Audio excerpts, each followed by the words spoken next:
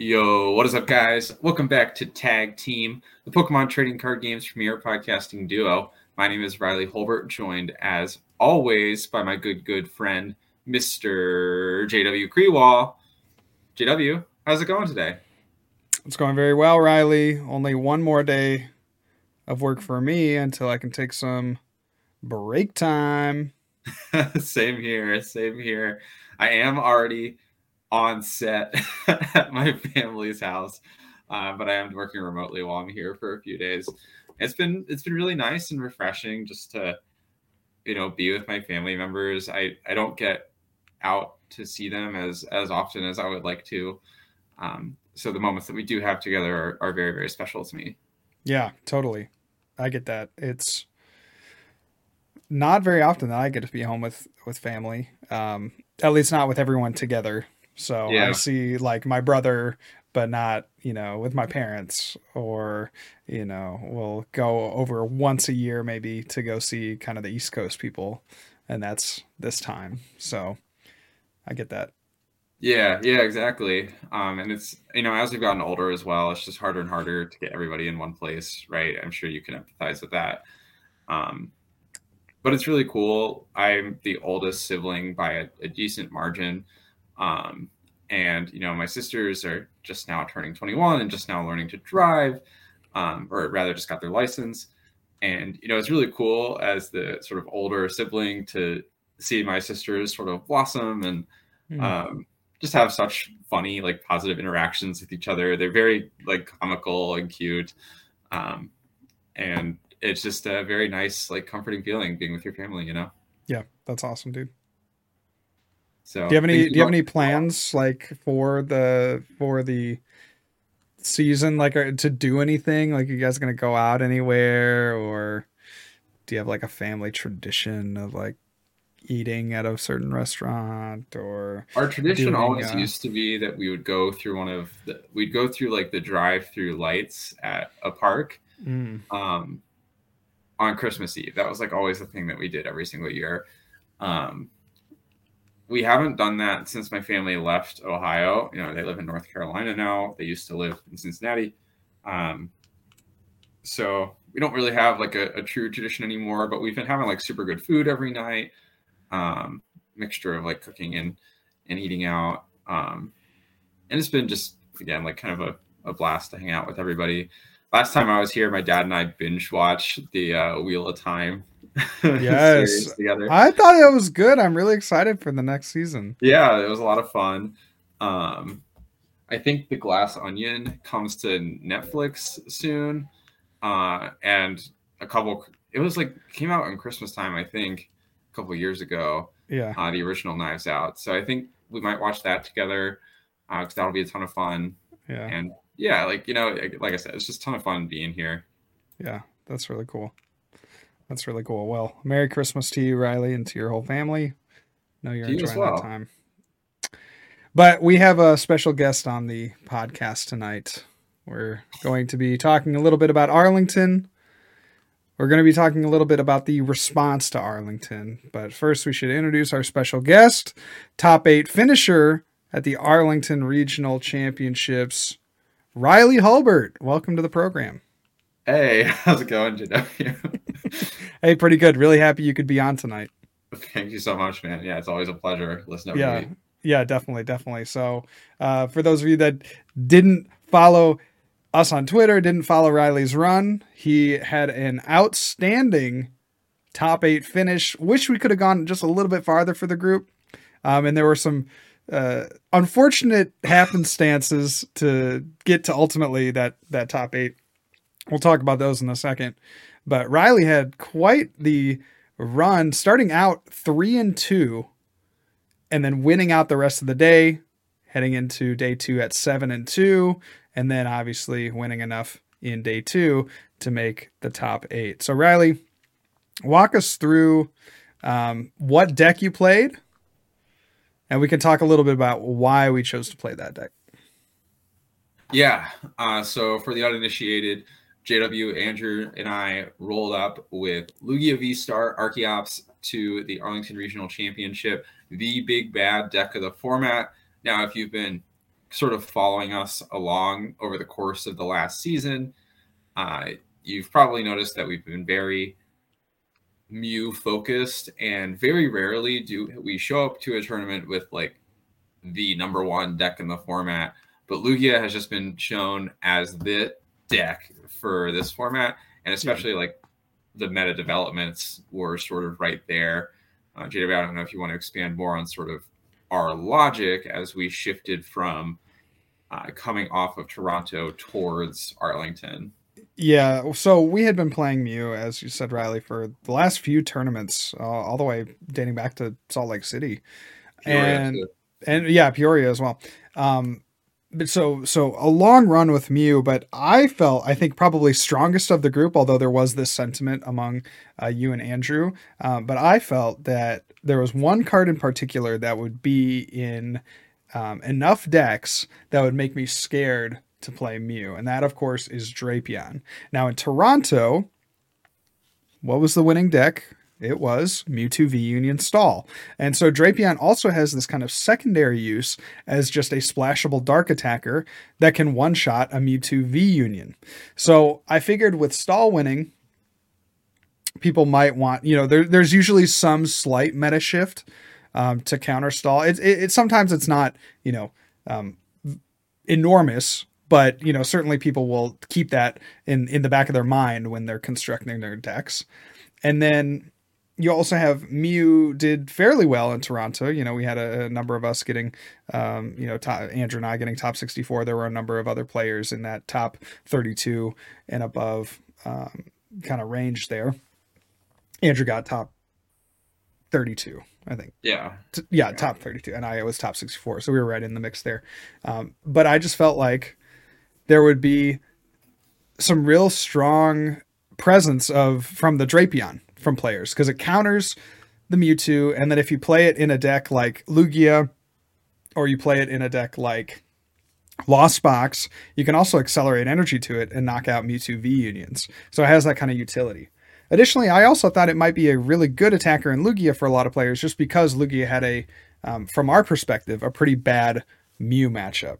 Yeah. So all that said, we knew we were not going to play Mew, or we had Mew as kind of like the fallback. If we just really couldn't find anything else that we felt comfortable with, we would play Mew, but with the intent of trying to find something that wasn't Mew. And so we were just really considering three decks: Regigigas, Lost Box, and the arguable best deck in format. Well, I don't even know if it's arguable, but the best deck in format, Lugia. Yeah, I think that's a pretty succinct summary. As we progressed throughout testing, it started to become more apparent that Lugia was just sort of the deck to play. Both Regigigas and Lost Box suffered from somewhat similar problems. Regigigas was really, really struggling to beat Lugia with a Dunsparce and a Manaphy, and wasn't the most consistent archetype in the world, in of itself. So you can drop games here and there, even against the matchups you want to face, which is never super appealing, even in a best of three format. And on the flip side, you have Lost Box, which, if we looked at sort of the matchup triangle from Toronto, I think Lugia is slightly favored, at least in the Lost Box matchup. Now, you have Lost Box players, of course, that'll claim otherwise, but I think if Lugia is playing optimally, is playing the Stoutland when they should be, they'll often come away with the win, especially if the Lost Box player happens to stumble off a good Marnie in the mid game. So it started to become more and more obvious to us that Lugia was just the deck to play. So we wanted to just shore that up as much as possible.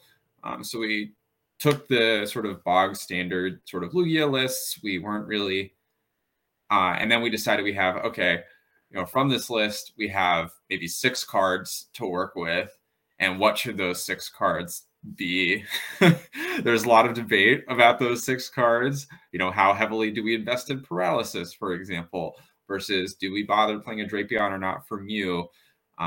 Where we ultimately landed was we played a 4-2 Lugia line, cutting a little bit into that Lugia.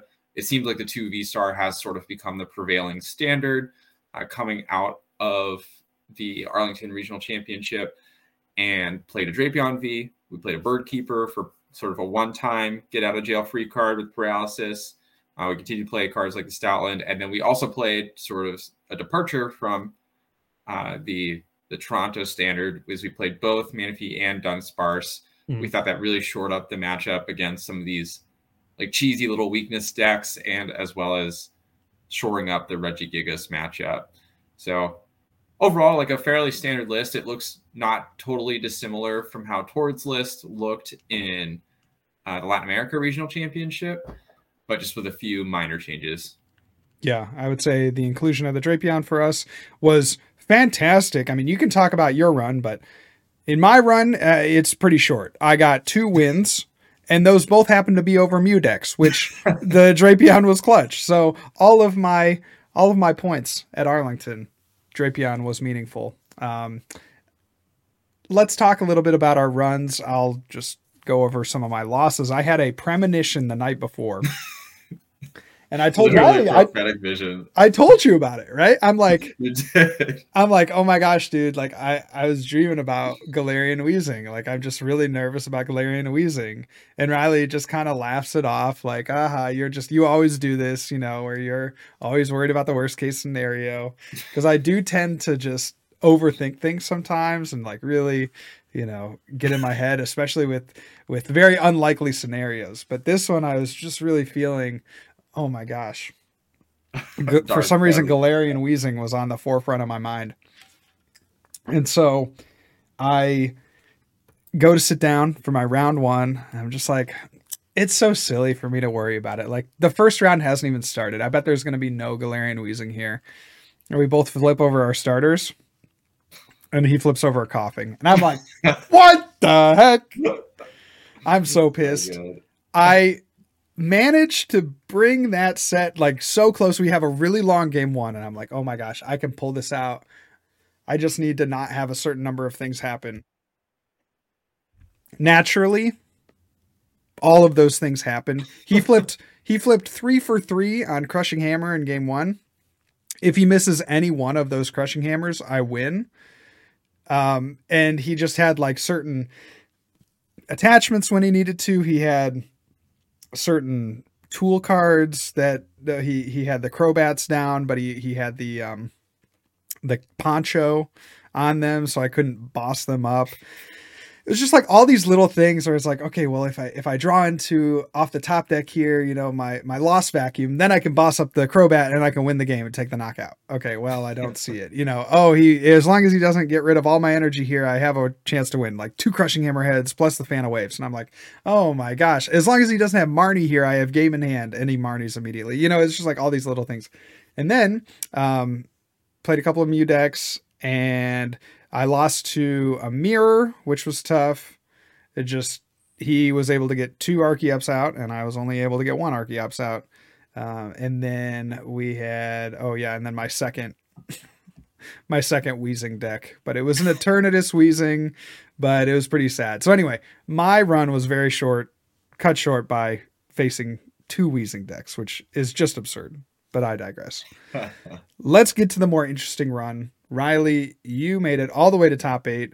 Walk us through just like really quickly, maybe some interesting matchups that you had over the course of day 1 and day 2. You made a very interesting choice, which we really need to talk about in the last round of day 1 as well. So why don't you walk us through a little bit how your run went and some of the more interesting matchups?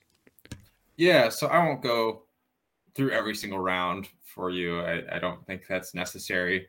By and large, I think our techs, though, phenomenally paid off over the course of the weekend. I played 3 Mew VMAX in day 1 and an additional 1 in day 2, and I beat every single one of them. I think Andrew also emerged victorious from every single Mew VMAX that he played, as well as yourself. So the inclusion of Drapion did make a big, big difference. I can personally attest that many of those series I would have lost without the inclusion of the Drapion. Just the disruption path combo is so challenging to beat, but you get sort of an extra turn of leeway with the Drapion. that is a big difference maker in your games. So, that was awesome for me. I did start 3-2. So in the early stages of the tournament, I had played a Lugia and a Mew, was 2-0. I was feeling pretty good. And then I hit the Arceus Aerodactyl sort of control-ish style deck that Michael Catron played in Toronto, piloted by Michael Perez. And I went second in the series, and it was not very fun. I got Aerodactyl turn 2 in game 1 and game 3. Might have been a little bit later in one of the games, but I also whiffed, I believe. So that was just really, really challenging. The Fan of Wave spam was tough to keep up with. Mm-hmm. And then win another game at 3-1, still feeling pretty good. And I lose a mirror. The Lugia V-Star mirror is just really, really brutal sometimes. I lose that to Cal Connor in round 5. So now I'm 3-2. I get pretty emotional when it comes to my status, I guess, in the tournament. So I'm feeling pretty down. I don't think it directly affects my gameplay, but I get a really annoying. You were pretty pissed, dude. It was like, ooh, don't talk to Riley right now. Yeah, I mean I get in the zone a little bit. I get annoyed. So I'm 3-2 now, and I have to kind of just run it back. And I told JW at this point that, hey, if I make it to 6-2, I am not IDing. I refuse to ID at the largest tournament of all time. So that's a good lead up to sort of where I went from there. I played a couple of Lugia decks, a Mew deck, and a Vikavolt Palkia from there, and beat all of those, and at 6-2. And now I'm at sort of the moment of truth where I can put my money where my mouth is, stay true to my word, or I can ID to guarantee day 2. I ended up playing it out, and the reason why is, first, I don't think making day 2 in of itself offers a lot of value at a tournament this large. Is it possible to make top 8 from 6-1? Yes, Jacob I actually did do that. Is it very likely that you will do that, especially playing Lugia, where you're very likely to hit many mirrors? No, you're sort of compromising your tournament run by doing that. So as a player, you have to ask yourself, when I'm in that 6-2 table, what am I trying to do? Am I trying to top 8 this tournament, trying to win this tournament, or am I trying to play more Pokemon in day 2? Yeah. For me, I love playing Pokemon, but I'm not trying to play at the regional championship just for the sake of it. I'm trying to win this tournament. And honestly, I felt like going in at 6-1, you're honestly shooting yourself in the foot for even making money or anything like that. You're not looking great for anything positive as an outcome. Well, it's it's really interesting, right? Because you think about the different outcomes, of making day 2. Okay, that's I guess a big deal for someone like a status symbol or something. But think about what happens in day 2. Half of those players, if there were 129 players that made day 2. 130. What's that? 130. 130. Okay, 130 players that made day 2. Half of those players don't get anything other than a top 128 placement. They don't get any extra packs. They don't get any money. Top 64 players, they get a little bit of pack, a little increase in CP. It's just such a value decrease, right? To just go for an ID, and you could still wind up with only 10 more points than players that got 256, and yet you spent an additional day of playing. It just doesn't really add up. It's honestly, not worth it. The CP doesn't scale super linearly either. So even if you made top 64, I don't really like the 18 packs or whatever. The loose packs isn't as satisfying or definitely not value add as a booster box. And because the CP really is more top heavy, I would rather honestly just go home with the top 256 CP and feel rested and comfortable and be able to do something else on my second day, play in side events maybe, than play my heart out to go 4-2 and get top 128 CP anyway, or top 64 CP or what have you. So that was my logic, is I would rather just wrap up my tournament there, or put myself in a good spot to make top 8. So I'm sitting down. And I thought that more people at a tournament this large would feel the same. You know, if you're at like a really small regional where there's like 60 people going into day 2, maybe you could make that argument that, yeah, I'll ID because I still have a decent shot. But I really thought that more people would sort of be bought into my train of thought here. But I sat down and I was shuffling my cards, and everyone else was like ready to ID. You know, they were sitting down at the table immediately asking to ID and doing it. My opponent shows up, Christian Moreno. He asked if I want to ID. I tell him no, thank you.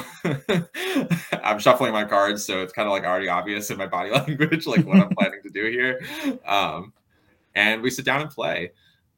He's playing Arceus Duraludon, which I wasn't too worried about, and that ended up being a fair assumption. I did end up winning that series. I did lose a game, but did end up fairly handily winning the series. It was kind of interesting too. There were people that were like sort of sitting at their tables after they drew, and it seemed like there was like a sentiment that I was doing something like wrong or bad manners from people around me. I heard people like whispering about how like, oh, that's like super rude. That's like such a bad thing to do, like to not take the ID and like force your opponent to play. Sorry, a little clicking noise.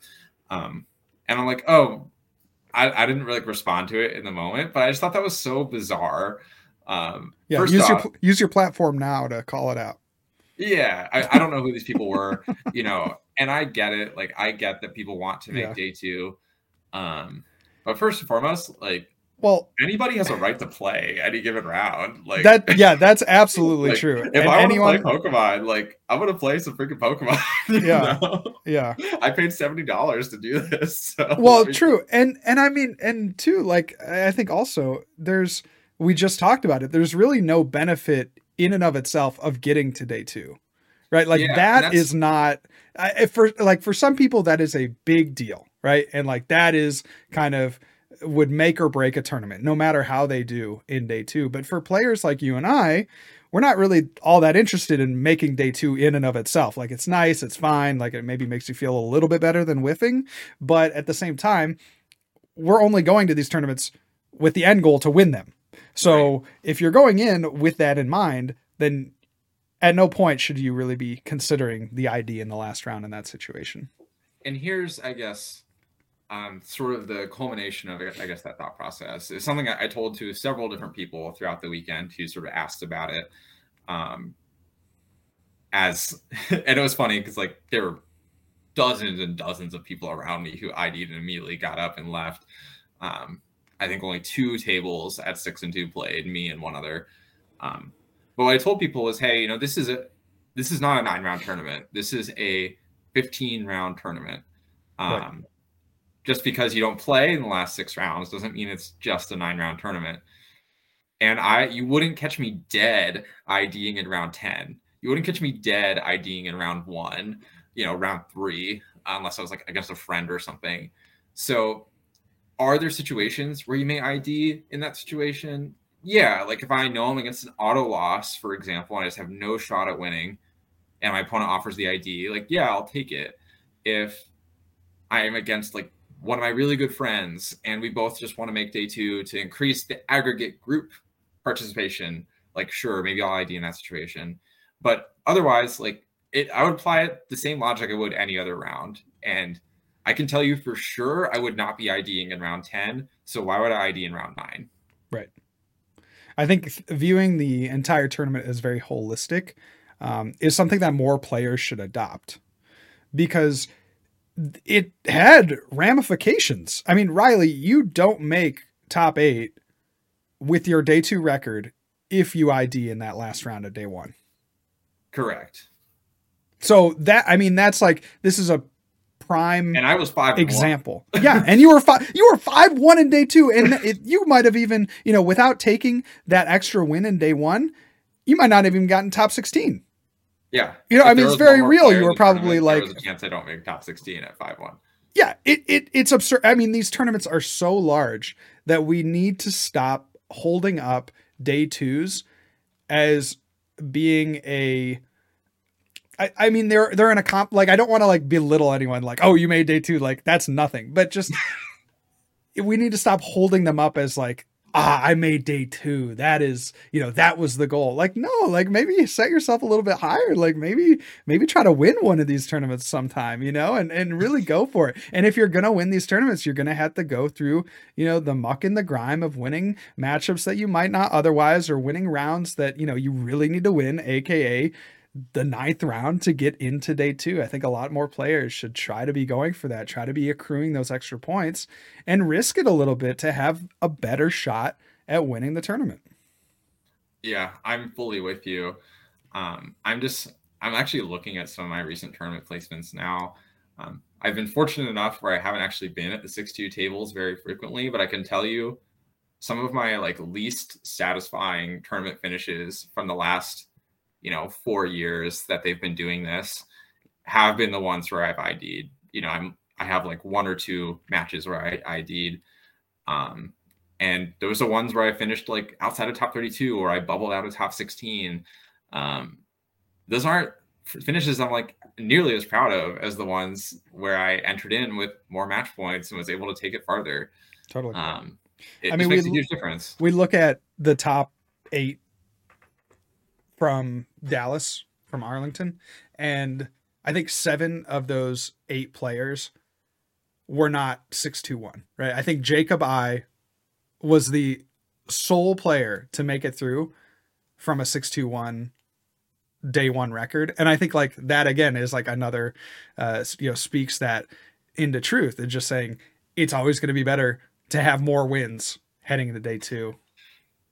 Especially in this meta, especially with the decks that, are being played where it's like, these matchups are kind of 50-50. Lugia Mirror is going to be just really rough and you're probably going to play a lot of those. I mean, the matchups, it's harder at this point, I feel like with the quality of player, the quality of deck list, it's harder to just say, oh yeah, at least getting to day 2, I know I'll have a really good shot because my deck is better than everyone else's. Maybe you could say that if you're playing like Alex Kreckler's Vikavolt deck, but for the most part, the players that made top 8 all had those extra wins, be it 8-1, 7-2, 7-1-1, something like that. They had those extra points.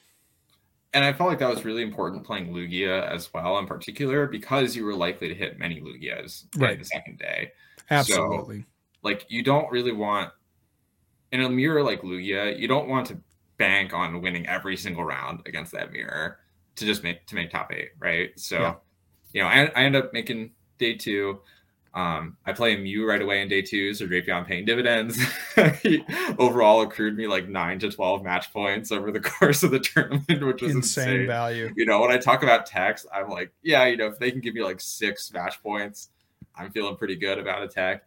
And then Drapion like cleared that 10 times over, so that was awesome.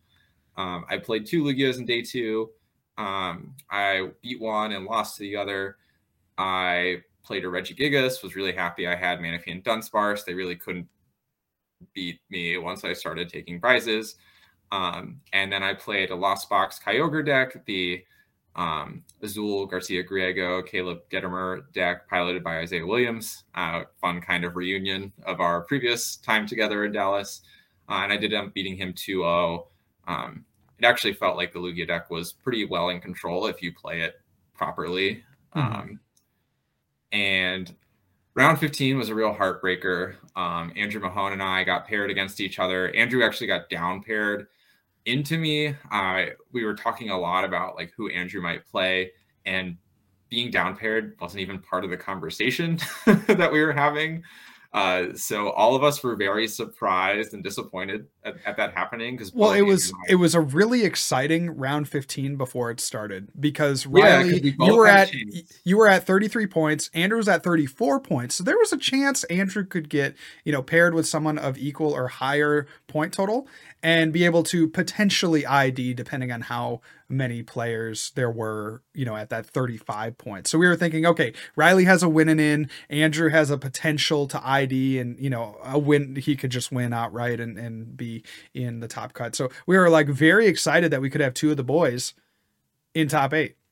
Yeah. And Andrew had really good resistance as well, which made it like an ID of viable option for him, even if not all 35s made it. So it was really disappointing that we ended up playing each other, because you never really want to have one of your players not, or like be in this situation, right? You don't want to knock your friends out of top 8 contention. Yeah. You know, I'll knock Andrew out of the finals any day of the week. You know, I don't mind that, but you know, top 8 like contention, that really sucks. Andrew and I were both like really bummed about the situation. Honestly, it was just really sucky. Andrew ended up scooping so he could catch his flight without adjusting. He was guaranteed to make top 16, so ended up working out for him pretty well in the end. But obviously, we both wanted to make top 8, so that was a real heartbreaker. And kudos to Andrew for doing that for me. So 36 match points going into top 8. I was the 5th seed at 36 match points. Like, what the heck? Yeah. These tournaments are crazy now. Yeah, you 13-3. And you had 12-3. Or excuse me, 12-3, and you had 4 players with more points than that. That's absurd. It was truly wild. So I go into top 8. I'm feeling pretty good. I know I'm like likely to play at Lugia Mirror. I knew I was very likely going to dodge Alex Kreckler, which felt good. And I ended up hitting John Ang.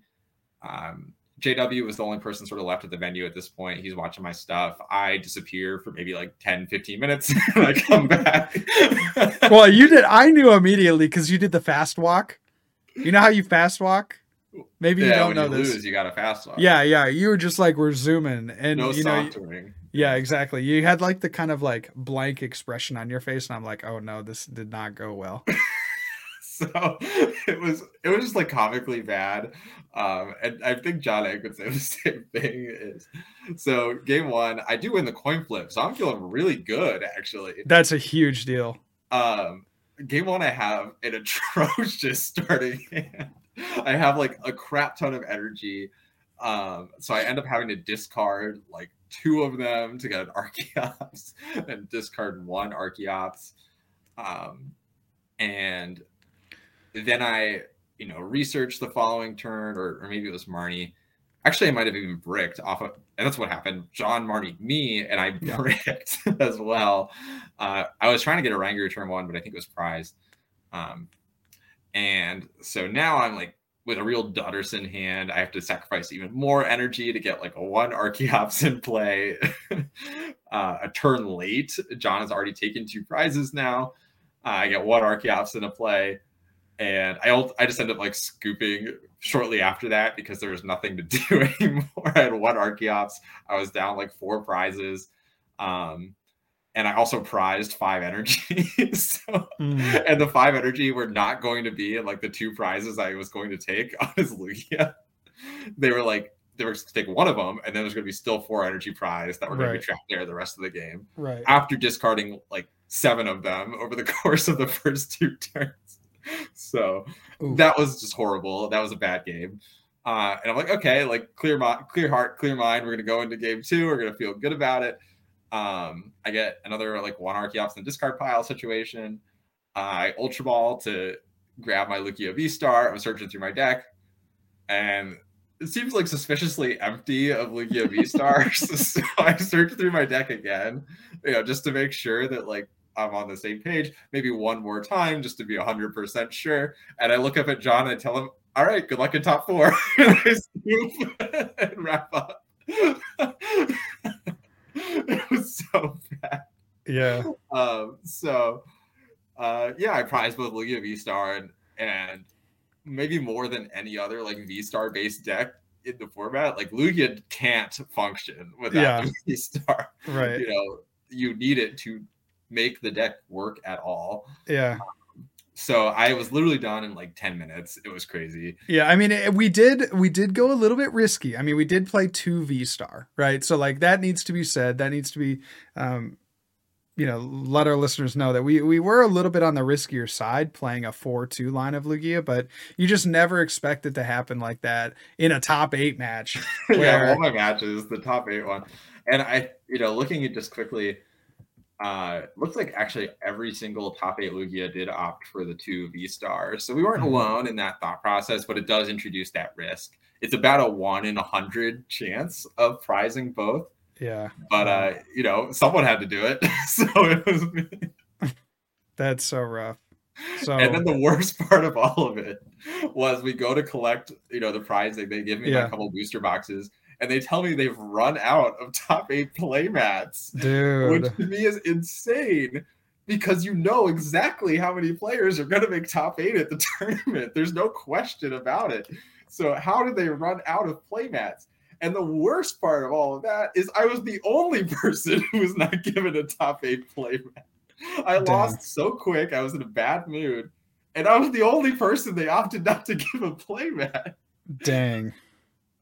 What the heck? How could you do that? That was insane. That is insane for sure. That's I was there. It was so sad to see that, you're like, all right, I'll take my playmat. And they're like, actually, please write down your contact information so that we can mail you a top 8 playmat. And you're like, Well, oh, the okay, that's worst not part a of big all of deal. it, the But worst then you part of see all all the of it pictures wasn't, with yeah, it wasn't the fact I didn't get one. It was the fact that I saw the other top 8 players posting their deck lists on the top 8 playmat. And I realized I was the only one who didn't get one. dang. Like, spot the guy who lost in 10 minutes of playmat, you know? Yeah, seriously, it's the least they could do. Oh my God. That was crazy.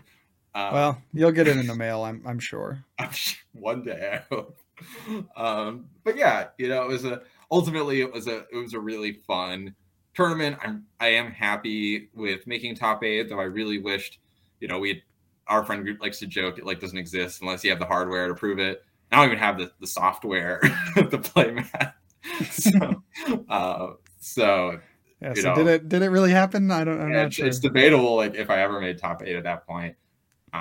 But you know, looking at sort of my 2022 in aggregate outside of the World Championship um, and the ICs, I've really been crushing it in the regional game. So I'm Yeah. feeling very confident right now, and I'm feeling blessed to have been in that situation in the first place. Yeah, totally. Yeah, because coming from 3-2, man, you got to dig deep. You really got to dig deep. Being that close to being eliminated so soon in the tournament, and then to turn around like that is quite the feat. So congratulations, Riley. Big accomplishment. Top 8, not anything to scoff at. Obviously, we're looking for those wins, though. Looking for those wins, and it might just happen in San Diego. But Yeah, before we talk about how the meta is going to shift from Arlington to San Diego, let's hear your card of the day, Riley. absolutely. So for today's card of the day, I was originally looking at the Porygon Z with Crazy Code from Unbroken Bonds. I think we might have done this card before, but it was just a really fun card, and it kind of harkens to Lugia V-Star Archeops a little bit. But then I found another card from Unbroken Bonds that really caught my eye. So JW, my hint for this card, I won't read his Pokedex entry, but my hint for this card is it's a Pokemon that very rarely gets like good multi-prize Pokemon, but very, very frequently gets good single prize copies of itself. It's a basic Pokemon, and it's colorless like Porygon. So it gets good basic copies of itself, but not good multi prize. Yeah. So, like, was there a Snorlax in Unbroken Bonds? Yeah. Is it? Yeah, it is. Let's go. Snorlax is a card that's like way overrepresented in quality of like the non-multi-prize Pokemon. Totally. So this Snorlax isn't amazing, but it's pretty good. So this is the lazy eating Snorlax from Unbroken Bonds. It doesn't really have anything that noteworthy in its attack or its ability, but it has perhaps one of the most amazing Snorlax arts I've ever seen.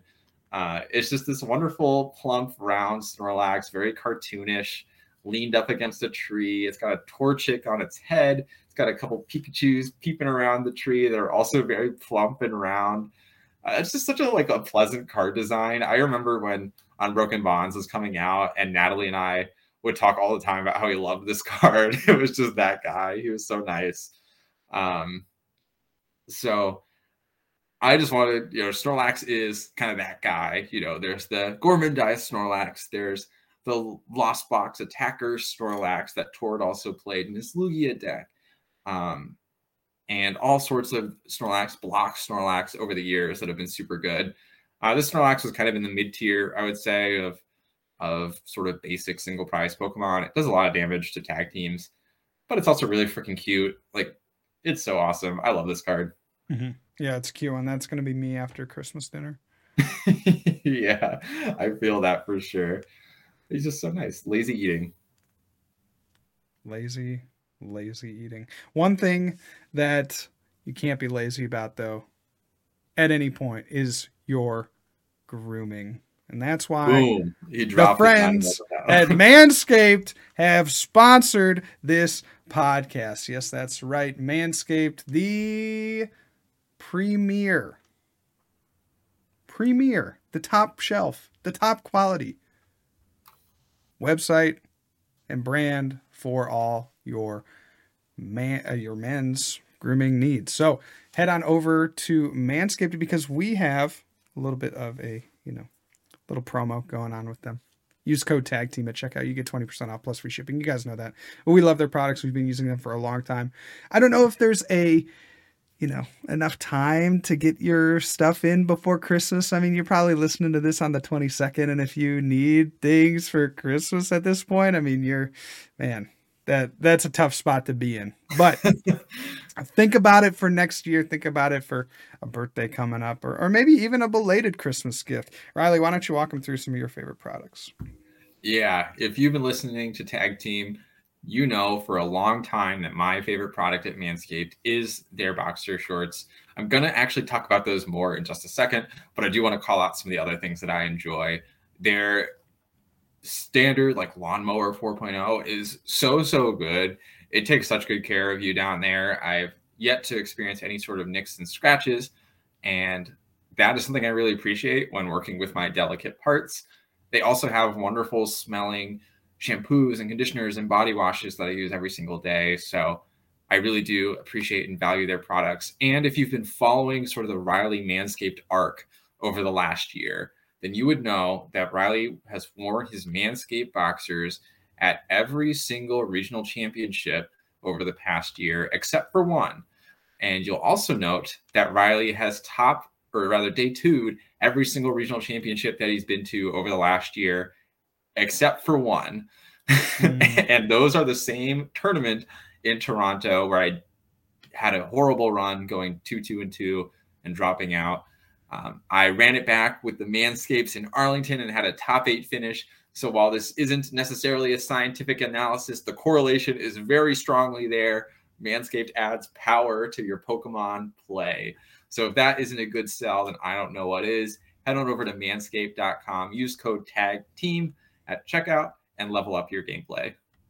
Absolutely. Thank you so much to Manscaped for sponsoring the cast. Now let's talk about post Arlington. We've seen some really interesting decks come out of Arlington. I think most notably the Vikavolt Archeops deck coming out of nowhere to surprise everyone. Or excuse me, the Aerodactyl. Yes, of course. I kept doing the same thing. The Vikavolt Aerodactyl. Thank you very much.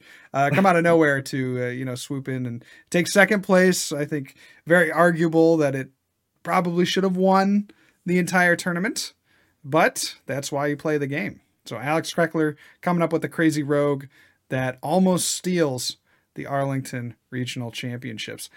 Going into the next tournament, which is San Diego in a couple of weeks, how do we think the meta is going to shift? I mean, do you think, Riley, that Aerodactyl Vikavolt has staying power in the meta, or is it a one-hit wonder, kind of like the paralyzing decks, the Articuno water emergency jelly decks that we saw in Toronto pop up that really fell off the face of the earth for Arlington? Do you think Aerodactyl Vikavolt is going to be a part of the meta moving forward? I think it's much more likely that Aerodactyl Vikavolt stays a contender for multiple reasons. I think when it comes down to it, status conditions are always going to be more gimmicky than sort of more straightforward, reliable strategies. I think it's very unlikely that a status condition focused deck will be fully disrespected by Lugia ever again. So I don't think that that's really something that will repeat itself frequently. Maybe you'll see smatterings here and there, but not anything like Toronto again. Mm-hmm. On the flip side, the Aerodactyl V-Star rather is incredibly strong versus Lugia. We've talked a lot when we were talking about JW's run about how dangerous cards like Weezing are for Lugia to deal with.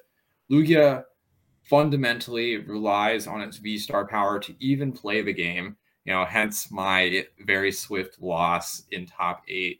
So when you remove from them the ability to actually use their V-Star power, it becomes very difficult to win the game.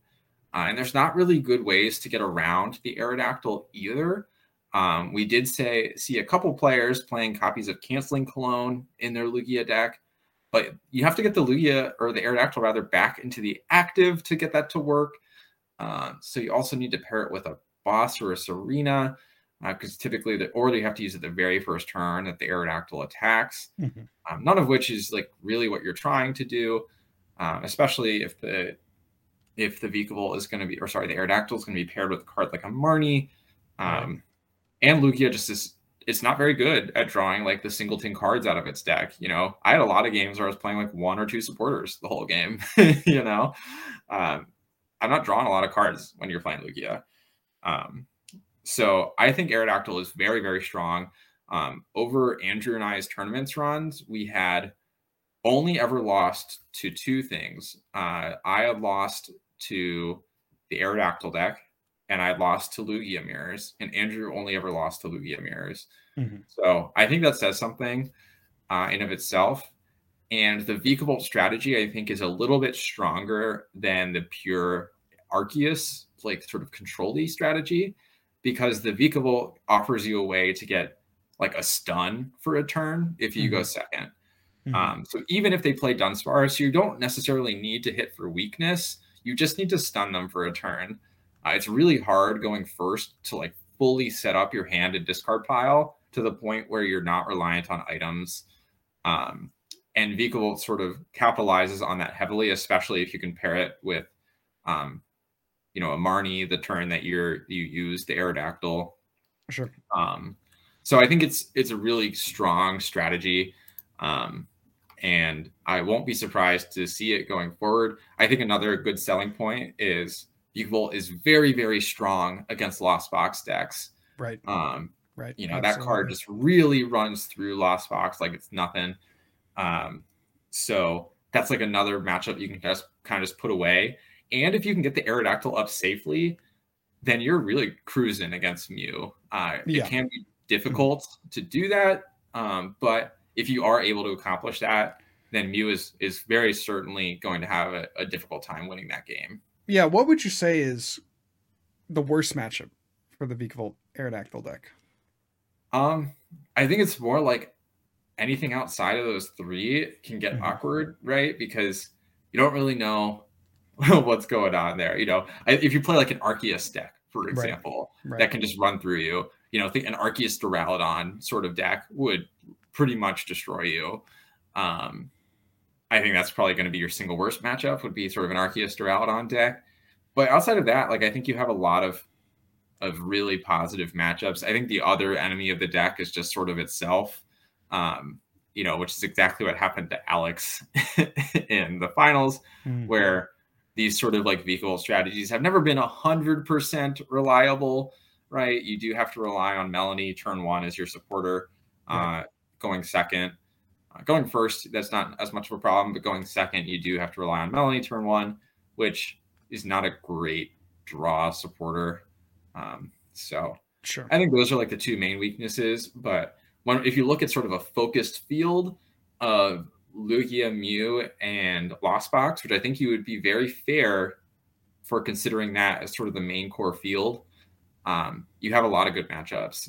And even then, like Alex really put on a good show against the Reggie deck in top 8, because it's really difficult for them to play the game without without items. Yeah, So amazing. Shocker. Item lock is good. yeah, I mean, item lock has historically been one of the best strategies in Pokemon. So um, huge shout out to Alex for kind of finding that hole in the metagame. This feels like a much more reliable, like real counter to Lugia than Yeah. anything that we've seen so far. Yeah, because we saw from a couple of players the Articuno kind of water emergency jelly strategy where they would paralyze in the Lugia matchup. And since Lugia at that point wasn't playing any switch cards, that was pretty much a loss because you could control how damage was placed if you had like an Inteleon or something. Now, fast forward to Arlington, players are getting wiser to that strategy. You're seeing a little bit more Birdkeeper. You're seeing maybe Birdkeeper and Eldegoss. I certainly saw a number of players playing the Espeon tech. So, by and large, the Paralyzed strategy was that one hit wonder because lists and players had adjusted to it. The item lock, I mean, there's really not anything you can do to counter item lock. I mean, it's just going to happen to you, right? So that's like you said, a much more, a strategy that has a lot more longevity and a lot more viability past this one tournament. So I guess then, if we're thinking that Aerodactyl Vikavolt will be a deck that players will play, how do you think in general the meta shifts to maybe not counter that, but for just to like adjust for that new addition to the meta? Yeah, it's a good question. I think it's really difficult for Lugia to actually answer Aerodactyl. You could see players opting for things like canceling Cologne to try and get around it, because realistically, against many of these Aerodactyl decks, if you're able to get your V-Star power up, you will often win the game, which is what happened with Connor Fenton in the finals, where he was able to get the V-Star power up in both games and kind of cruise from there. Mm-hmm. So you may see players opt to go for the strategy that Liam and Cal Connor did with the canceling Colognes in their deck. On aggregate, you may see a rise of some more like rogue-ish type of strategies. You know, people might opt to try out Blissey, for example, because that deck cannot get around like a Miltank in the active. Mm-hmm. Mm-hmm. Or Arceus Duraludon may see more play as sort of a deck that has decent matchups across all of the top decks that we've been talking about, except for Mew. So when I think of like the metagame shifting, I don't think it will really deter people from playing Lugia in aggregate. I think it will still be the most popular deck at any given tournament. But you may see a rise in some of those more rogue strategies like Arceus Duraludon and Blissey as sort of Well, like that's actually really interesting though that you say that, because what if you just put one Miltank into a Lugia deck? It's true, and that's something actually you had talked about like forever ago, I feel Yeah, like. yeah. That's interesting. Now that I think about it, that might be kind of the answer. The Maybe counter power. Aerodactyl Vikavolt, yeah, is not the silver bullet that I initially was thinking, because I was like, wow, so good. You got the Aerodactyl to shut off the ability, you got the Vikavolt to just turn off all their items, but yeah, maybe one Miltank. Certainly if you're the Aerodactyl Vikavolt player, now you have to consider that, what are the possible counter strategies to what I'm trying to do. Miltank seems like, a really simple answer, much like we had a Drapion in our Lugia list. You could just switch that out for a Miltank, and maybe have a solid matchup, at least against the Aerodactyl Vikavolt list that Alex piloted. Now, of course, you could do some other things. You could play some other cards in there to maybe get around a Miltank, but at a certain Yeah, point, there's only so much you can do, right? yeah, and these Melanie decks, tend to struggle versus Miltank, right? Because Because they're Melanie only can't really power up. playing. Yeah, Melanie can't power up non two prizers, non multi prizers. Yeah, so I don't know. Maybe that's something worth exploring as sort of like ramping up Miltank play. Miltank's also just kind of a good card in general, obviously. It's not super good versus Lugia, but against like every other V-based deck, it can come in clutch. Um, so, yeah, I think that's a fair point. I didn't even really think about that myself. I feel like super early on, that's something you post in the Discord. It's like, what if we played a Miltank in our Yeah, yeah, yeah. I definitely did do that for sure. That's like a very JW thing to Yeah, say. and then I got immediately laughed at, made fun of, probably. you're a fool and a buffoon, and everyone Yeah, hates it's you. true. Yeah. It's true. Yeah, yes, definitely that last part for sure. So, That's all right, definitely Aerodactyl, Vikavolt, Miltank. What else about the meta? Like, do you see in San Diego just roughly the same split of decks, with Lugia kind of dominating that top spot at about 30%, and then everything else kind of fighting for the scraps at around maybe 15, 10, 5%. You know, you look at Mew being about 10 to 15% of the field. Do you feel like that still holds up? I think so. I think if anything, Mew stocks go up going into San Diego. At least at this point in time, I say that because Mew really suffered from the collateral damage of the format, right? Where people were trying out cheesy path strategies to beat Lugia. People were playing Drapion to beat Stall. And I think a lot of those will start to sort of disperse, which gives Mew a little bit more breathing room to just do its thing. Mm-hmm. So I think Mew maybe will be a little bit better, probably a relatively similar play rate, but probably a better deck going into San Diego than it was into Arlington. I think Lugia will maintain its spot.